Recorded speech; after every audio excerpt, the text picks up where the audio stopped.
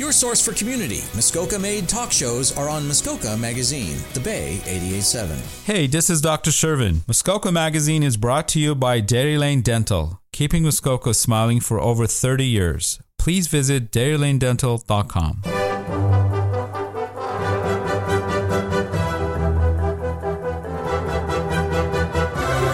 This is Boyers, Modern History of Muskoka, with your host, Patrick Boyer.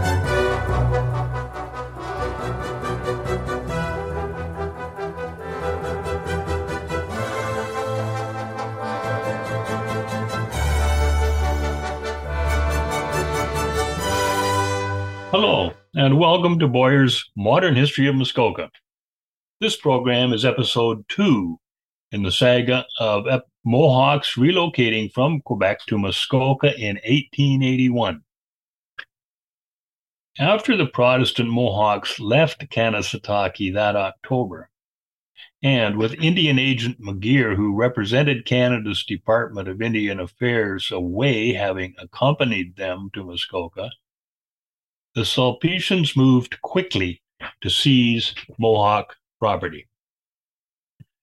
The house of her grandmother, Grace Franks learned in time, was near the Catholic Church and the nuns' building, and the Sulpicians wanted it. When she did not leave for Muskoka, a priest came to the house, argued, and pushed her against the stove. Expecting, she suffered a miscarriage. In addition to carrying their child, another reason she had not left was that her husband, whom she would not abandon, was in jail for cutting winter firewood. Elsewhere, as remaining chiefs John DeWasha and Mitchell Frett reported, the seminarians forcibly took possession of another house. Some occupants of it had left on the Dagmar, the steam vessel that carried them down the Ottawa River to a waiting train at St. Anne's, but others still resided in it. The Sulpicians sent police, reinforced by 40 Frenchmen, who beat the remaining men and women and expelled them from the dwelling. As I said in our last broadcast, piety had evaporated from the Sulpician seminary. Now, as for the migrants, those not staying in Gravenhurst continued that October by steamboat to Bala, then downriver by canoe and scow as far as Red Rock on the Musquash River, where they made camp as October turned to November. Chief Sahanation scanned dark clouds descending and gave orders to pitch tents in a winter pattern and gather firewood. They awakened next morning to a foot of snow. Nobody stirred except several hunters who killed a deer for venison. As winter's first snow melted, families scouted their new territory, walking about 2 miles from the river, examining the soil, choosing places for their cabins. They had been told, as an inducement to move, that buildings awaited them, because the Sulpicians agreed to build one for each family. Of course, none existed yet, because the families first had to select locations. It was a classic catch-22. After erecting 3 shanties, at least, they fashioned sleighs and hauled belongings from the river encampment. Those having no cabin lived in the Red Rock landing camp tents through that winter. To their surprise, Mohawks discovered squatters with French names, likely Métis people, on this land. They offered to sell or share their log cabins with the new arrivals, desperate for winter shelter. When those who moved in could not pay because their money had gone for food, the squatters felt jilted and threatened to destroy what the Mohawks had themselves built. Agent McGeer reported the deteriorating situation to Ottawa. As a power-wielding Indian agent, John McGeer was a go-between, representing the department to the Indians and presenting needs of First Nations to his employer, Indian Affairs at Ottawa. But even when taking up issues, as McGeer was increasingly doing for the Mohawks in Muskoka, two basic hurdles existed.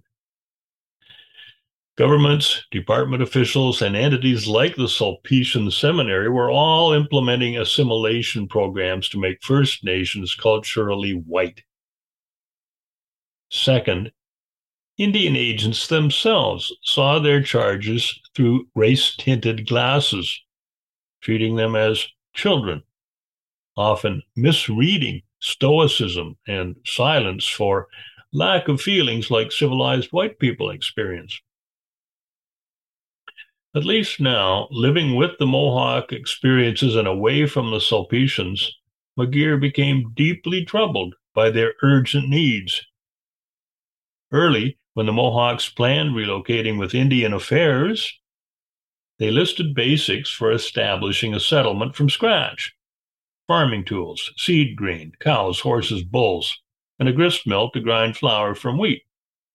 Also, food, stoves, and clothing.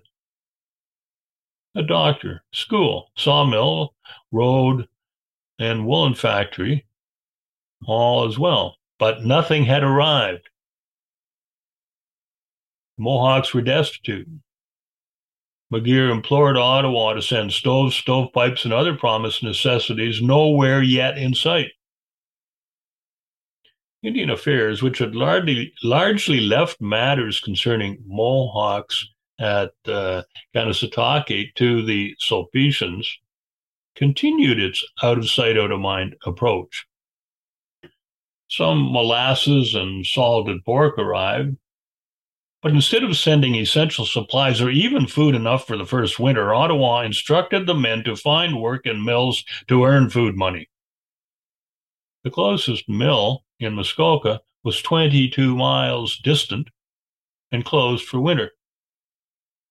Each family's $3,005 compensation for their homes went to food. By December 1881, 3 cabins, as I mentioned, had been built to accommodate a number of families, and the rest were either in tents or moved into squatters' shanties. People were living on the edge of starvation all winter. 6 Mohawk children perished. By spring, some layover families from Gravenhurst arrived, though others there continued town living. The relocating families settled in and worked to make a new home in Muskoka, clearing land, building homes, and holding worship services. In 1882, several cabins, 18 feet by 24 feet per family, were built to seminary specifications. Those are the ones that the Sulpicians were paying for. 2 rooms, a loft and staircase, a window and door to each room. Indian Affairs paid off the squatters directly for their buildings, in which some 16 resettled families now live. But repairs that Mohawks made to squatters' shanties would not be paid for. By 1884, 14 more houses had been erected. Because of its hard maples, the Mohawks began using the distinctive name Wahta for their settlement, W-A-H-T-A, Wahta. Although Gibson Reserve also continued in common use because of the being in Gibson Township of West Muskoka well into the 20th century. They encouraged friends and family at Kanesatake to come, but could not answer their inquiries about the legal status of the Wahta lands. Some arrivals liked the reserve better than conditions at Kanesatake, but wouldn't relocate until the ownership puzzle was solved. Only a third of the Mohawks at Kanesatake relocated to Muskoka. Several pioneering families who came in October 1881 went back. while others who temporarily wintered in Gravenhurst stayed on there. So the Sulpicians sought a refund, saying it had paid Ottawa for more land than was needed. In January 1886, Indian Affairs returned unspent money to the impatient priests.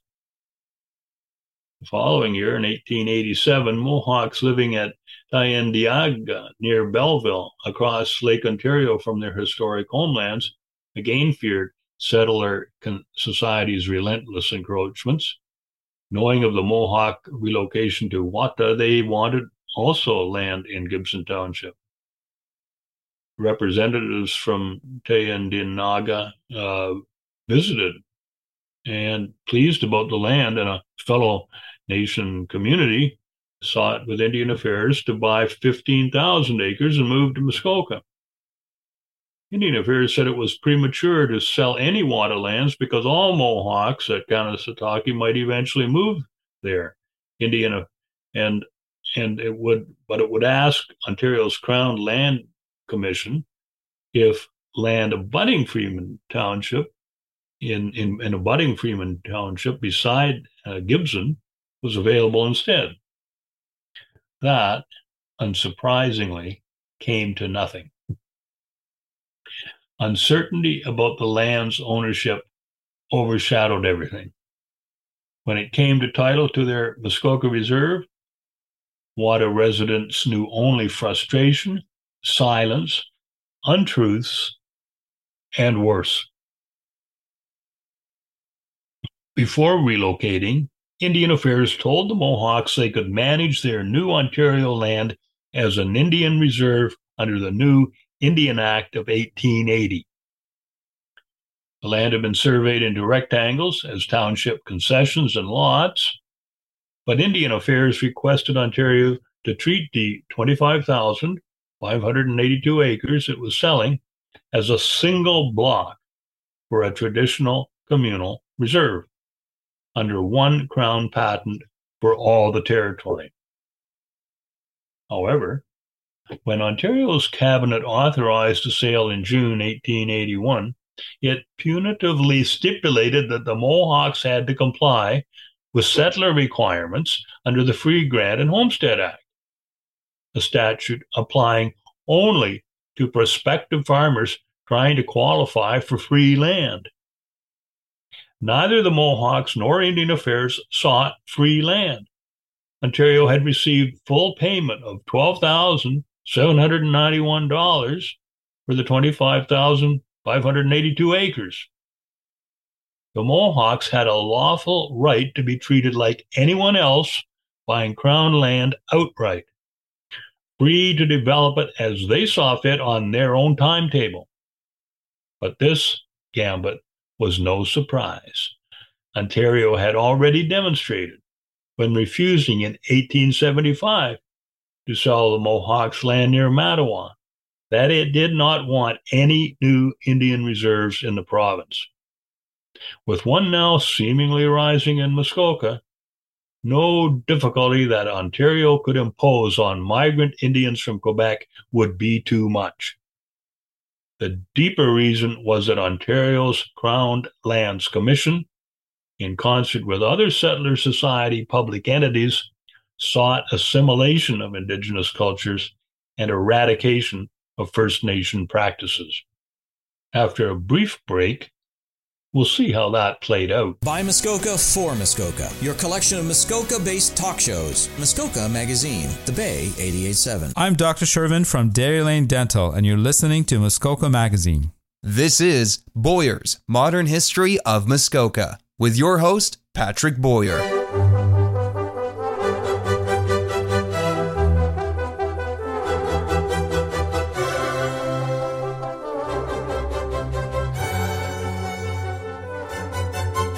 Welcome back. I'm Patrick Boyer, and we are examining the fate of the Mohawk community in Muskoka in its early decades after 1881. The province had already gone on record with Indian Affairs as refusing to be burdened with the maintenance of Indians. But Ontario's obstinacy ran far deeper than leaving Mohawks alone to look after their own needs.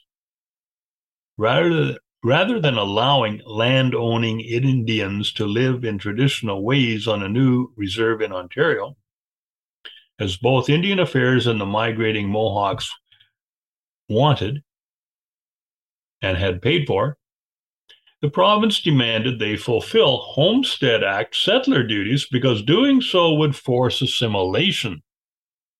Under the statute's provisions, only heads of families in Gibson would be issued a location ticket for their selected lot. After 5 years performing statute-specified work on their 100-acre parcel of land, that individual could be named owner of that specific property. This procedure made it impossible to hold the land as Indian Affairs intended and the Mohawks wanted as a block rather than individual lots, so that it could be developed as a communal and lawfully operated reserve under the Indian Act for an integrated tribal community. Ontario's stance was a direct challenge to the federal government's jurisdiction for Indigenous peoples. In 1889, a provincial inspector went to Wahta to see if the Homestead Act was being complied with, but was denied entry to the reserve. He was told by the chief that they had given up their land in Kanesatake to come to Muskoka because they wanted a larger quantity of land to keep their families together and did not want their patents issued to each locatee as individuals, as was done in the case of white settlers, for fear some of their people might sell their homes and squander proceeds, and that undesirable people might own land amidst them. They were realistic. Individuality was secondary to the integrity of a mutually supporting community. But by this date, it was too late. Back in autumn 1882, because Ontario immovably insisted that the surveyed lots making up the Wahta territory could only be acquired by individual heads of families, Indian Affairs reversed its position that the lands had to be treated as a single block.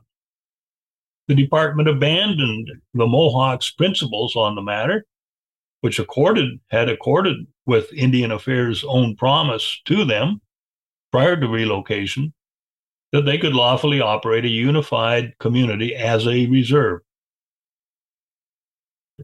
Falling in line now with the province's assimilationist policy, Ottawa had issued its own location tickets, called Certificates of Possession under the Indian Act.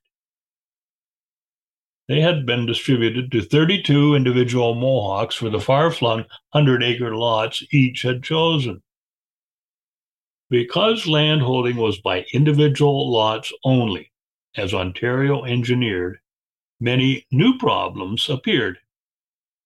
Mohawk houses were spread so widely that any location for the church, school, or other communal place was inconvenient for many and an enduring source of water problems. Much graver would be how Ontario's divide and conquer policy weakened collective defense of the community against external forces. Ontario's bullish manner of dealing with the Mohawks extended to its hodgepodge landholding policies as developed in Muskoka by the 1880s. And this was a direct contributing factor to the need that the Mohawks had to defend their land. Now, traditional Indigenous occupation and use of Muskoka territory for thousands of years had only loosely been addressed in the Robinson-Huron Treaty of 1850, by which Ojibwe chiefs ceded much land to the Crown. Major outstanding issues directly affecting the Ojibwe First Nations, and possibly by extension, Potawatomi, Métis, and Mohawk people now in Muskoka, would be dealt with in 1923, specifically but unsatisfactorily, in the Williams Treaty that tried to address those problems. In short, there was still a lot of outstanding issues plaguing everything relating to land in Muskoka. And a second of those problems was squatter ownership of land throughout the district. A significant community of French-speaking Métis family whose cabins and cleared farmland in Gibson long predated the township's official surveying acquired ownership by the doctrine of squatters' rights. So Ontario sold land it did not own and seemingly did not even know it did not own. For provincial crown land, to which the government asserted ownership based on treaties, Ontario for decades had been selling property in Muskoka and issuing the buyers a crown patent, that's a title deed, for their lots. The Mohawks, through the Agency of Indian Affairs using Sulpician funds, similarly acquired Muskoka Crown land, but received no crown patent or any other Ontario deed or document evincing their ownership. In 1887, to address this overarching dilemma, Indian Affairs requested the province to issue a patent for the Mohawk lands in Gibson. The request was repeatedly ignored that year. Asked for again in 1888 and then again in 1889, Ontario did nothing. In 1889, 23 heads of Mohawk families who had been issued certificates of possession joined in by petitioning for deeds to their Gibson land. The only reply these requests and petitions got was taunting silence. The Wahta Mohawks were, nevertheless, constantly reassured by Ottawa that the land was theirs and would not be reduced in size. Ontario's government was far from even-handed in land dealings.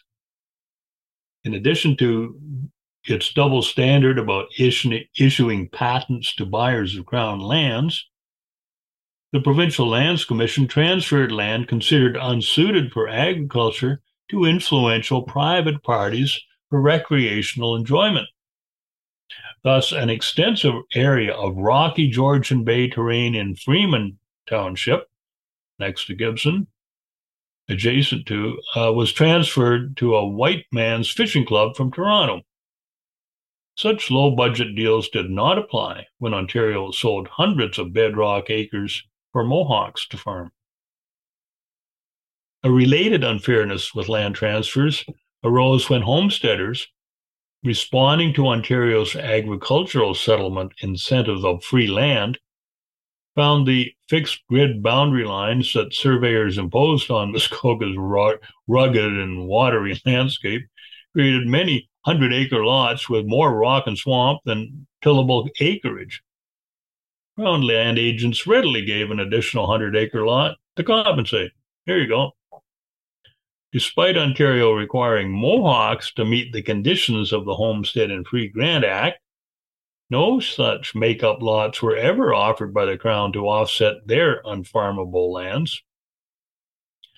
If you think this marks the end of government challenges to the Wahta Mohawks, be sure to catch the third and concluding chapter of this saga with December's broadcast. Thank you for listening to BOYERS Modern History of Muskoka here on Hunters Bay Radio. Our producer in Huntsville is Matt Fisher. I'm Patrick Boyer.